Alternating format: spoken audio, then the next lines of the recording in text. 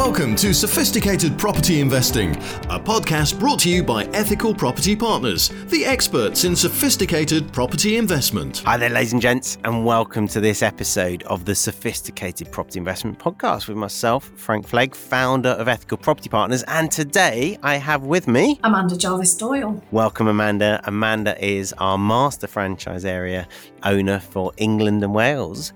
And she has joined me today because just last week, we shared a quote of the week. We have a quote for every single week. And we thought, do you know what? That is so common in property. We need to do a podcast about that. And so the quote of the week is here. Would you like to share it, Amanda, or would you like me to? It's a Tony Robbins quote. Now, Tony Robbins is one of my favourites. But it basically says, if you want to play the game and win, you've got to play full out. You've got to be willing to feel stupid, and you've got to be willing to try things that might not work. And if they don't work, be willing to change your approach. Otherwise, how could you innovate? How could you grow? How could you discover who you really are? Now, that's a lot of words, right? But basically, if I sum it up, you've got to take action and you've got to be okay with things not going to plan. And you've got to course correct as you go along. And I think that's so true.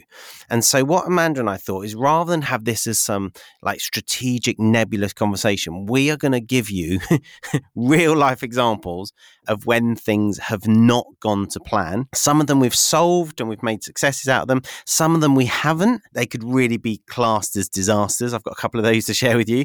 And some of them we still haven't solved now. And they're real challenges that we have right now. So this is going to be a bit of a to and fro. I'm going to start off with an example, and then Amanda's going to ask me questions about it, and then she'll do an example and I'll ask her questions, and we'll see how many we can get in the next 30 minutes or so. Right, let me kick off with a real current example of the goalpost moving and things not going to plan. Now, if you've been listening to the podcast, if you watch our YouTube channel, you'll be familiar with my deal in Bedford, where we've recently, about 3, 4, 5 weeks ago now, probably 4 weeks ago, completed on 27 apartments, 1-bedroom apartments. We purchased them for 2.5 million, and they have been valued without us doing any work to them at 3.6 million by independent RICS surveyor. So we got 1.1 million pound discount. Amazing, right? Who wouldn't want a deal like that? We funded the 2.5 million 100% out of other people's money.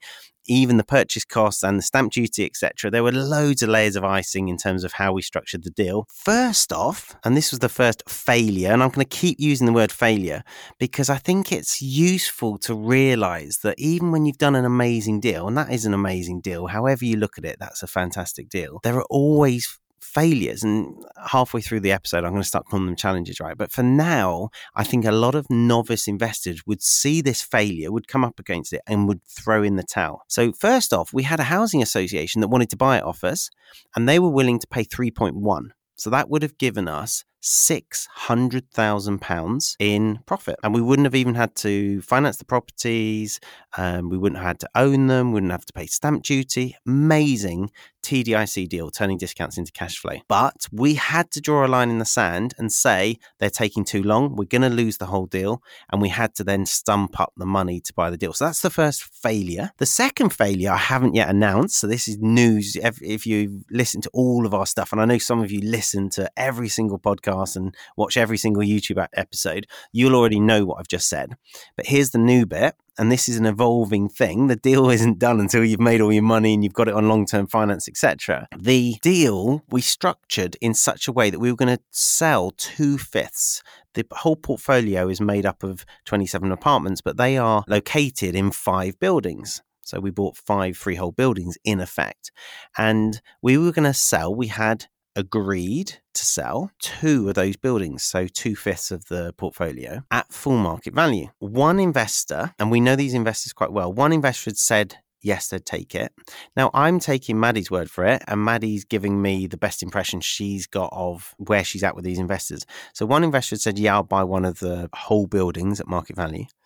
And the other investor, they were a finance investor on the deal, as soon as I can turn that into a property, I want to buy a property. And Maddie had looked at it and thought, right, as soon as we've done the deal and they've left their finance investment in, we'll then say to them, actually, we can turn that finance investment into owning 1/5 of this portfolio.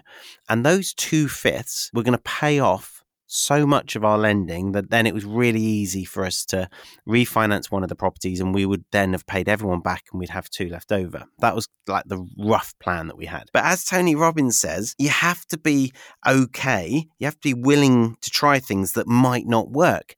And there's no guarantee. The number of investors I've come across who are looking for certainty. You cannot get certainty in this business. If you've got a deal that's £1.1 million below market value, you're going to have to take some risk. And lo and behold, after completion, she went to the investor that was going to buy the building, who'd already said yes in her understanding. And they've recently been pitched another property by someone else, and they've decided not to buy our property. So that is like a big chunk of our exit strategy. If we're refinancing one and selling two, that's over a third of our exit strategy just gone. She pitched the property to the finance investors who've already put their money in, and she thought that was like a no-brainer. And they've said, yeah, that'd be amazing, but rather than buy the whole building, we'll just take half of the building. So they're taking like 2 or 3 flats. So all of a sudden, we had these 2 buildings that were going to bring in, I think they were bringing in around 1.7 million, something like that, in cash at full market value. So that pays off a load of lending and gives us some profit, or pays off more lending. All of a sudden, now we're selling something like £300,000 or £400,000 of property, which ain't going to get us to the 2.5 million. So we've really had to adjust, and that's another failure. And we could say, oh, these investors, they're so flaky, they keep changing their mind. Or I could turn around and go, oh, Maddie, she should have, done this or done that. But the long and short of it is, we're all doing our best. We're all highly competent rather. We are highly confident, but we're highly competent at what we're doing. But things don't always go to plan. And could we have done better? Yeah, we could have signed them up onto agreements. Absolutely. We could have taken deposits off them. Definitely, especially with the first investor. We actually took the decision, the educated decision, or the educated chance, the calculated risk, if you like, of not sharing the deal that we had in mind with the finance investor. They're an unsophisticated investor because they're buying full market value. And so we didn't want to say, you're going to put your money in and then we're going to turn your finance investment into a purchase investment. That would have been too complicated, and we might have lost them as a finance investor. And they're really happy with the deal they've got and the interest they're getting. And so now we're faced with, and we're cracking on with this, because we're faced with the situation where we're on a really expensive bridge, and pretty expensive, it depends on which particular investor, finance investment on 100% finance purchase. So if we do nothing for the next, I think we've got lending for 15 months, we then just owe, it's all rolling up, the interest is rolling up, which gives us great cash flow now, but we're in a situation where we would then really struggle to pay off the bridge, and that's what people sometimes come unstuck with bridging finance. And so what we've done in the last 2 weeks, 10 days to 2 weeks, is we've worked really hard to work out another exit. So now we're refinancing 3 of the properties, and we've picked those properties to make sure they're high value ones, to make sure that the flats in them are large enough, because some of the flats in the portfolio are under 30 square meters, so they're not easily financeable. Most mortgage companies want at least 30 square meters to place a mortgage on it. I've already talked about the fact that we agreed with the finance company, the bridging provider, to allow us to split the freeholds into leaseholds whilst they still had their charge on the property. So we've sorted that. A lot of novice investors would have missed that. And we had to look at the purchase prices of these buildings. Now, what we did, which was clever, is we didn't buy them all at the same discount off 3.6 million. So if it was 2.5 million and they were all worth the same amount, we could have bought each of them at 500k, even though each of them's worth 720 grand, which is 3.6 divided by 5, I think. But instead of that, we didn't do that, because what we would have then been trying to do is refinance properties that we just bought at a BNB price, and everyone knows that they're going to get downvalued because we've just shown the bank what the market value is by paying that lower amount. So we would have sucked down the market value.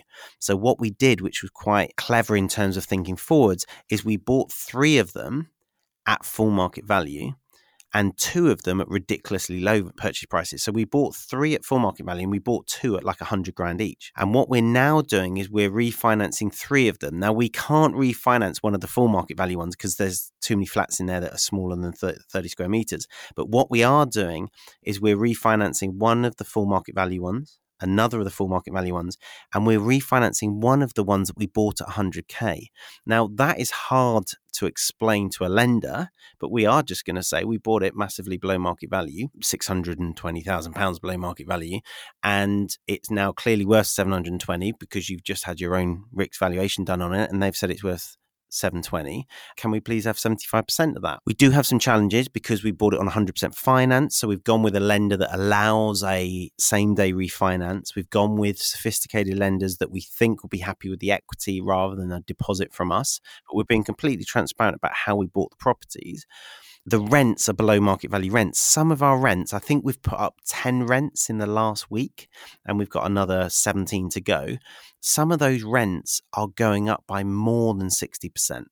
So really high hikes in rent because they were rented at such below market value prices. But the reason we're having to put them up in a hurry, now we were planning to put them up, but not quite this quick.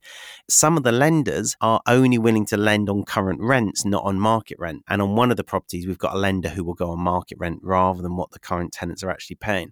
So lots of detail there. I appreciate, and I'm talking really fast, but I wanted to share that with you guys because that there is a lot of failure. I'm going to stop using that word now because it's really negative and I've conditioned myself to be positive. So that's a lot of challenge. I'm going to use that moving forward. But my point is, none of it's insurmountable. It's all surmountable. And yes, they're big numbers. And yes, it's unfortunate that the investors haven't gone ahead as we'd hoped they would.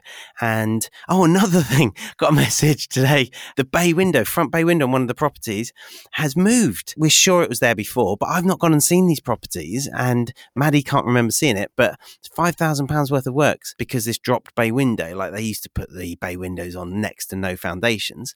And it now needs underpinning and then improving and then obviously reattaching to the house and et cetera, £5,000. Now, £5,000 isn't massive on a £2.5 million project, but it is when you haven't sold anything and you haven't got any of that money in your pocket. And so there's another challenge to overcome. But, and this is the thing, with the right mindset, with the right, okay, this was to be expected. We didn't expect everything to go to plan. We expected there to be further challenges. We didn't think the deal was done when we completed on the property. The deal is done when it's on long-term finance, when we've sold everything we're going to sell, when it's making us money month in, month out, and we're only spending a couple of hours a month on the portfolio. That's when the deal is done, which might be 12 months' time. It might be 18 months' time.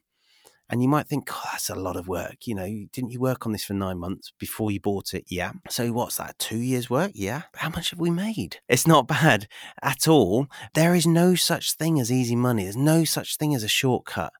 You always have to earn the money somewhere. But I'm more than happy for Maddie and I to work hard. We're spending a day together in a week's time looking at these properties, walking around them. That'd be the first time I've seen them. Those of you that are red flag people, you might be thinking, well, you should have really walked around them before, Frank. I would have walked around them before. Absolutely. Perhaps I should have gone and walked around them before. Perhaps. What did I do on that day that I wouldn't have then been able to do? Maybe I was there launching a martial arts school on that day, or maybe I was there training some of our franchisees and adding value there.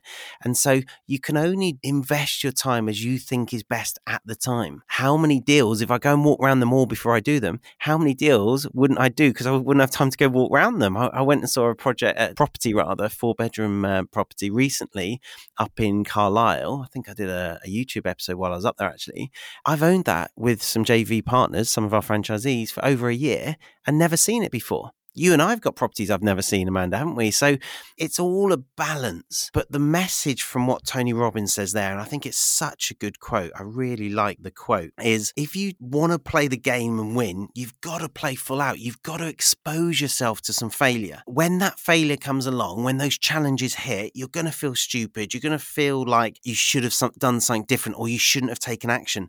But you have to take action and you have to risk failure in order to win. I guess it's the metaphor for in sporting terms is if in football you all lined up on the goal line, all 11 of you, and you all hold hands and you stop the team scoring. But you're destined never to win if you do that because you're never going to score a goal. But as soon as you start running around on the pitch and trying to score a goal, the other team might score against you. So that's an example, a recent example. What have you got, Amanda? Have you got any questions about that or observations perhaps before we move on? You've come up against an obstacle and you haven't given up. You've gone, okay, so the wall's too high to climb, so we'll go around the wall instead, and we'll find a way to make it work. And I think both of you have demonstrated that perfectly in this deal. We all do it in varying levels and degrees, don't we, within our property businesses.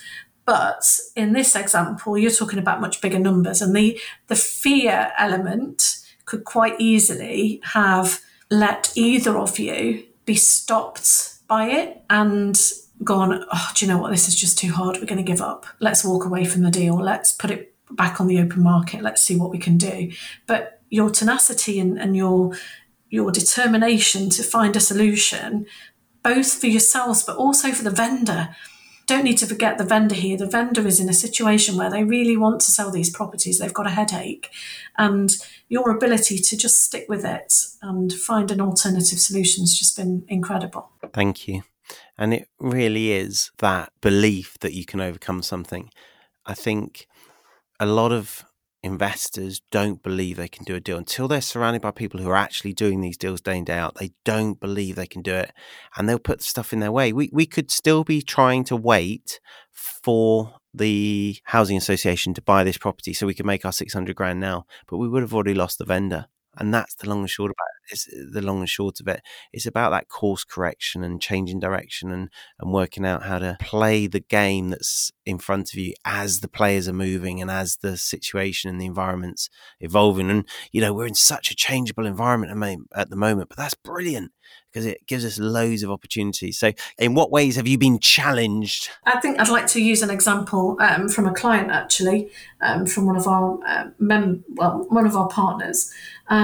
They've come to us recently and said, basically, they've got a TDIC, turning discounts into cash flow deal lined up. Due to the increase of interest rates recently, mortgage rates have gone up. House prices have increased at the same time. What they had signed their investor up to, which was a guaranteed minimum 8% return, is proving really challenging to find.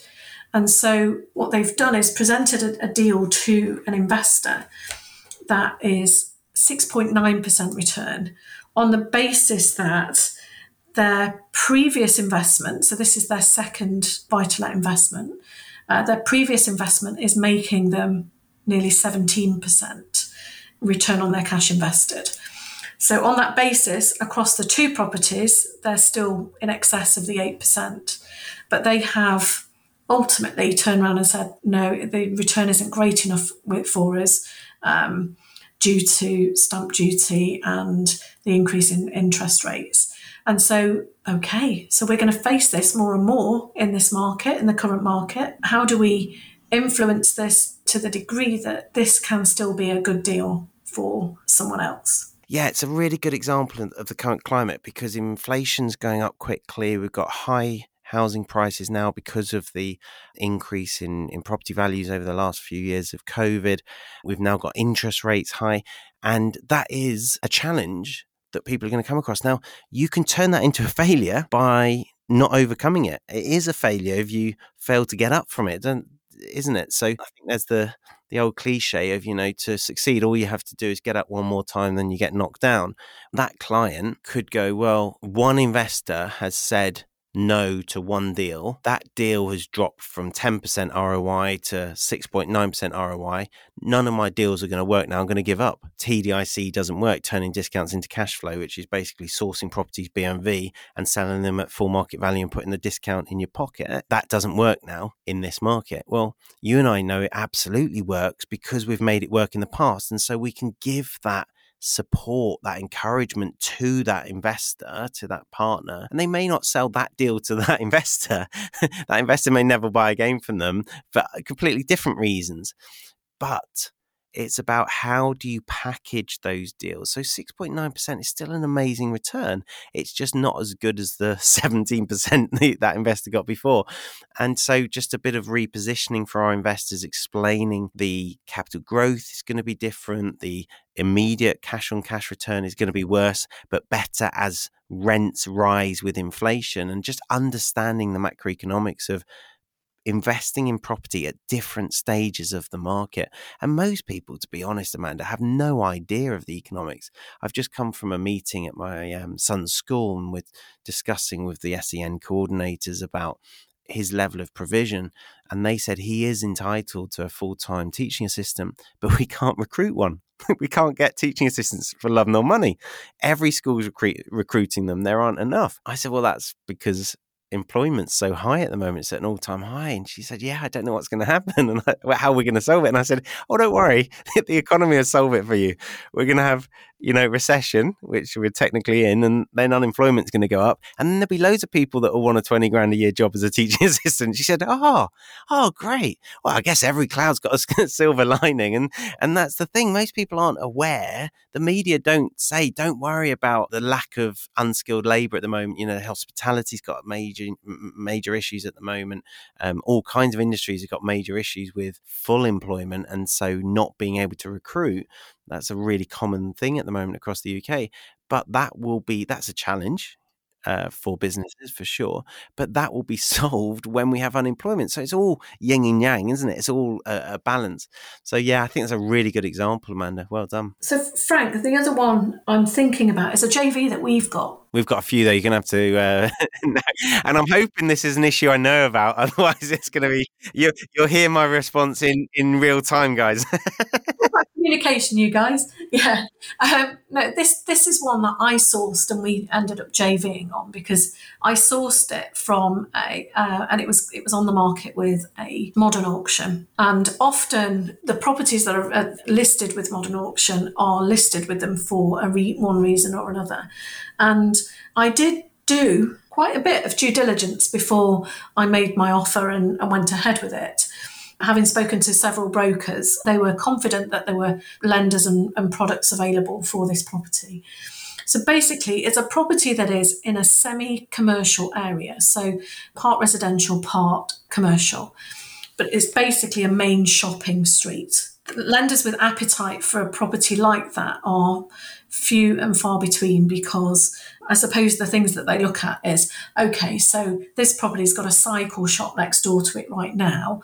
But actually, if that cycle shop moves out, that there could be a hot food application made for a change of use, and that could then become a takeaway. Have we got the appetite to lend on a property that's next door to a hot food outlet? I understand that there are criteria that the lenders use in order to establish whether or not they're willing to lend. I did some research before I sort of went ahead to purchase this. But it's actually proved quite tricky to. Are we on our third or fourth mortgage application on this now, Frank? I think it is one or the other, yeah. And the problem is you worked out what product would work for it before we bought it. And then by the time we'd bought it and went to refinance, the product had gone. And then we're like, we didn't go for a backup product, but we found another one. And then that one, you'll have to tell the guys what the reasons were, but it was just one after another, wasn't it? And I think we're on our third or fourth now. And this one looks really optimistic. We look like we're about to refinance it, but how long have we had our cash stuck in this one? I think we're getting up to 2 years. But we had an EDC for the first chunk of time. Yes, we did. So I think it's coming up to a year. So no, but we had an EDC for about 9 months, didn't we? So is it like 15 months or something that we've had our money stuck in it? Absolutely. So in a nutshell, just give you this deal, guys. You'll remember the valuations, won't you, Amanda? Was it 126.5? And they say I'm not a detail person. So 2 years ago, maybe a bit longer now, we exchanged contracts on this. Gave the vendor 20 grand, I think. I think we might have mentioned this deal on the podcast before. To correct me if I get any of this detail wrong, Amanda. We then had 9 months where we rented the property out and kept the money. No, we did have to pay something to the vendor, didn't we? What did we pay to Yeah, we were paying him £1,000 a month. The rent was $525, I think. So it was costing us $475 a month in order to keep the deal for that 9 months. So it was basically because we weren't ready to buy it. And then we completed on it and I used my cash. Is that right? That's correct. Yeah, so I put my cash in. How much cash did I put into it? 82. So we paid 82 to the vendor in total. So I would have paid him an extra 62. And then we've now been trying to refinance the property. And this is the issue with buying and then refinancing, guys. It's tough at the moment, really, really hard. And so where would you say the challenges have come about? Well, 3 lenders saying no, I guess, is a big one. And this one should go through. But when this one goes through, how much money will we get out of it? 75% of 126? No, we've increased the purchase price. We've increased the valuation now because the property's gone up in value in the 2 years that we've held it. Oh, that's hilarious. What have we said the value is? I can't remember if it's 140 or 145. So I don't know what the value is, but I do know that the value has agreed with us, just so you know. We've had that back in the last week or two. That's why I know it's going through. So the valuations come back and said, yes, it is worth X. 105. Thanks. Do you use a calculator or do you do that in your head? No, I used a calculator. It's more reliable than me. So 105, and it only owes us 82. So it will turn into a brilliant deal because it's also been rented for that whole 2 years. And since we've given him his 82, we're getting the whole 525 a month. Is it still 525? Has the rent gone up as well, Amanda? It's still 525 at the minute. Now, here's the question. If that tenant moved out or we moved that tenant out, what do you think it would now let for? I think we've got a good chance of getting in excess of 600 for that now. And so all of a sudden you've got cash out of the deal. So 105 and we put in 82. We got about 20 grand because there'll be some costs on there. So 20 grand out and we're now getting 600 a month. What will a mortgage cost us? 105 mortgage. That'll $350 a month.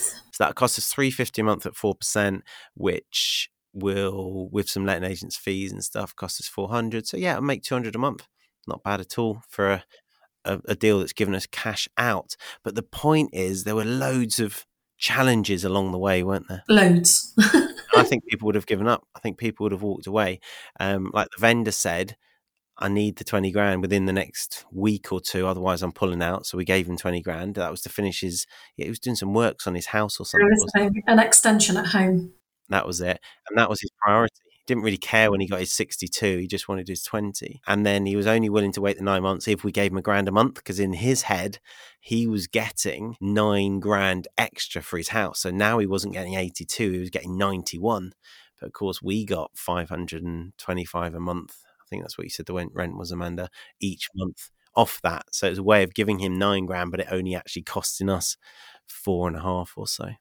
Excellent. Okay. We bought a property, my business partner and I, in the year where we flipped 26. We bought and sold 26 properties. This is 2009. So middle of a recession. I think we could be 12, 18 months away from a very similar environment to 2009. I think that it could be coming 2023, 2024, maybe could be the equivalent of 2009, which is interesting because they say property cycles are 10 to 15 years. Well, that would be 14 years, wouldn't it? So we bought and sold 26 properties at an average hold period of about 6 weeks. So we were really quick at buying them and selling them. We'd start selling them before we'd even bought them in some cases. And one of them was, and I think this is the name of the property, which shows how much pain it caused me at the time, because I can still remember. I can barely remember the name of any of the other 26 properties, but I'm sure it was Borough Road in Nottingham. Not certain on that, but I think it was. And I can remember the house, brick house, and I can remember it had like this conifer tree in the front garden, because the conifer tree sunk us. So annoying. So we had 3 or 4 things go wrong on this property. So I forget exactly because it was a long time ago, but a few things stand out. So the first thing was the refurb didn't go to plan. So it took a bit longer to buy and the refurb cost a few grand more. Now we would have started off at maybe 25 grand profit in this. So we'd buy it, refurb it, sell it at full market value, and we'd make 25 grand in the middle. We would have started at about 25 because that's what we were averaging or aiming for on most of them, and then it would get eroded a bit on some of them, and on this one it got eroded a lot. So the refurb maybe cost us 5 grand more because there were a few bits we weren't expecting. So all of a sudden we're at 20 grand. And then the investor that was buying it bought a racehorse, I kid you not. And I remember saying, right, here's your next property, mate. You know, we're going in. And he said, oh, Frank, I'm so sorry. I forgot to tell you, I bought a racehorse. And I was like, no. And I won't use the guy's name because people might know him. I was like, no, mate. But we've lined this up for you. So I'm so sorry, Frank. I said, you're like, you've got a good big business. You know, you must be able to find, I can't remember what he needed, like 25 grand to buy this or something. They're only 100 grand houses. He said, Frank, I would, but I also had to use my VAT money to do this racehorse. I was like, how expensive was the racehorse? He said, well, enough that I used all my VAT money, and HMRC are really upset. It missed the VAT payment to buy a racehorse. It was hilarious. And I was like, oh, okay. I had to pitch this house to someone else. And in this whole time, the market was moving really quick and values were dropping. So the property got downvalued. Now, it would have probably got downvalued by 5 grand, but it had taken so long to find this other investor and for him to get approved and stuff that our purchase became visible on Land Registry. The valuer came out and I met the valuer. It was a vacant property. We just finished refurbing it. We'd owned it like 4 months instead of 2 months or 6 weeks.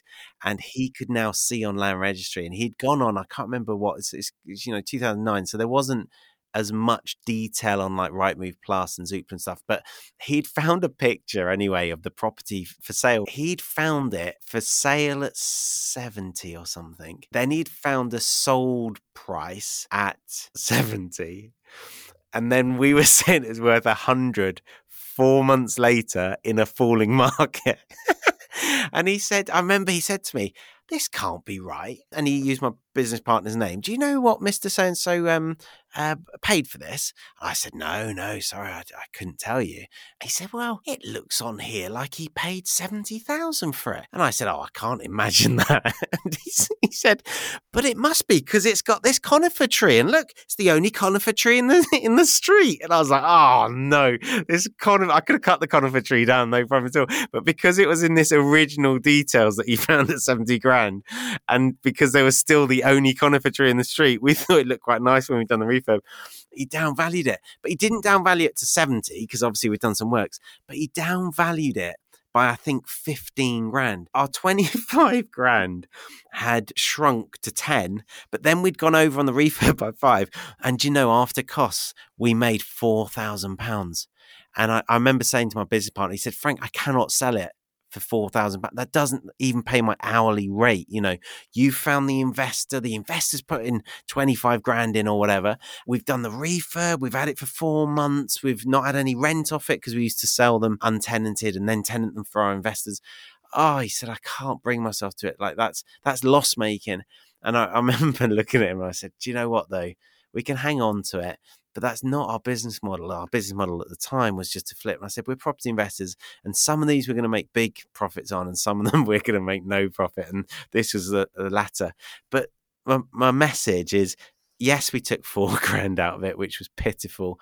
Didn't even cover our overheads for that time, our petrol and our phones and stuff. But we carried on and we did another one and another one and another one. And some of those made us 20 grand. I remember our best one made us 35, I seem to remember. And it was, 6 weeks buying it, refurbing it and selling it on. And so my learning from that is absolutely, you're sometimes going to get these wrong, but that's okay. So long as, and this ties in with a recent podcast I've done, so long as you haven't bet the farm on it. So our podcast recently was mistakes property investors make.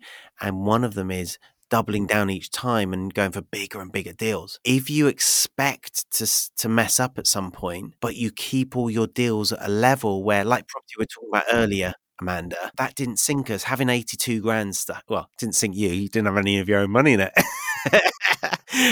But that was our JV, was that I put the money in. I'm only joking. But that didn't sink me because I can afford to have 82 grand sat in that for 2 years. If it was an £8 million property, I can't afford to have 8 million quid sat in that for 2 years. That would be a massive issue and would potentially sink me. And so that's the key, I think, is you've got to take action, but you've got to be okay with that action not ending up with the results you expected, and still to roll with it and keep going. I think if this business has taught me anything, Frank, it's resilience. Also that business can be a really, really lonely place. And ultimately what we find with EPP is we feel as though we're part of a family and we're supported, and we've got a great network of people who've got a wealth of knowledge and experience around us. And you can be more resilient when you have that backup, or you can. There are many people who make huge successes without having being part of any group. However, what we find is that our franchisees are so much more successful because they've got the power of the franchise and the group and the support and the collective IQ about them, rather than them feeling as though they're in an isolated business space. That is, like I said, business can be a lonely place. Without that support network and that sense check, you don't know if you should be more aggressive and doing more deals, or if this deal is a dead duck and you should be leaving it and going on to your next one. It's really hard to get that. Some people are too bold and too confident and are just kamikaze, and some people are too cautious and are never actually going to get over the inertia of taking action. And then there's a happy, healthy medium in between. I'm going to leave you guys with one other example, and this will fill you with confidence, hopefully, and help you to take action. I bought my second ever buy-to-let property. So I bought my first house in 2006 that my girlfriend and I lived in. And then we realised we just about had enough money to buy our second house. And that paid me £100 a month profit after I'd managed it myself. I was taking home £1,400 a month, and this was £100 a month. So I was thinking I only needed 13 more properties and I would be financially free. I remember thinking I can retire, which is funny, isn't it? It's 2006. That's not that long ago. It's 16 years ago. Oh my goodness, my maths is failing me today. 16 years ago. Yeah, that's just hit me actually, the journey I've been on, because I've just valued my portfolio and worked out my net worth and cash flow position actually. And boy, that has been a journey over 16 years. But my second buy-to-let that I bought, that one was like market value. I paid £15,000 deposit. I no longer have that property. I lost it in my first divorce, but that would be really valuable, that property now. But my second property I kept in the divorce. It was the worst deal I have ever done. I bought it for what I thought was below market value from a new build developer. It wasn't. It was above market value.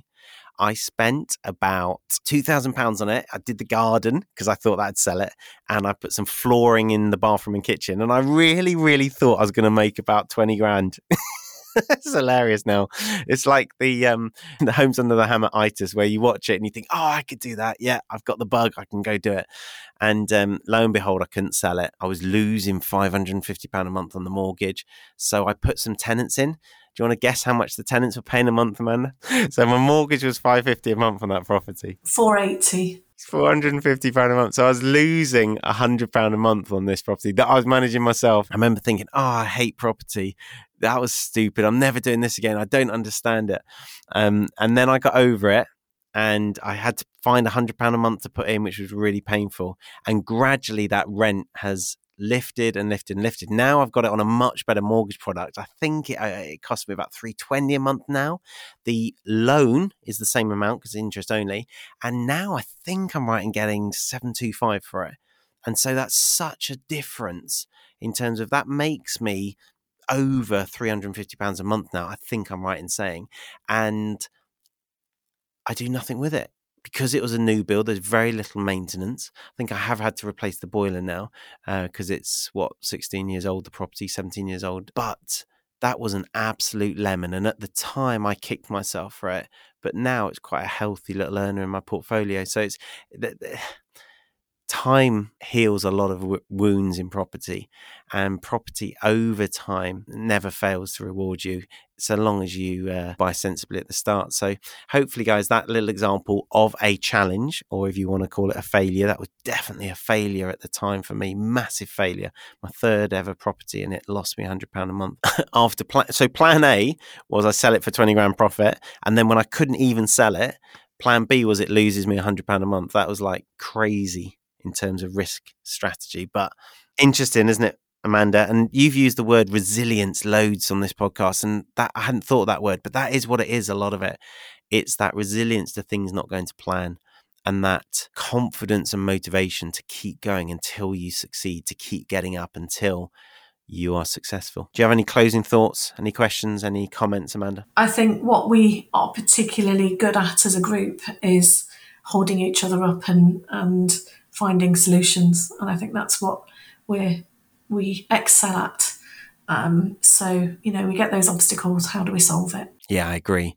And you've said it on this episode, actually, you've said the collective IQ. And what we mean by that, guys, is that everyone's brains working together synergistically, trying to solve each other's problems. And one of the most enjoyable sessions I ever do is the deal surgery, where we all sit down and brainstorm how someone can deal the best way.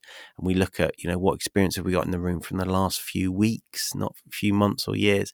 In the last few weeks, what have people done in this situation?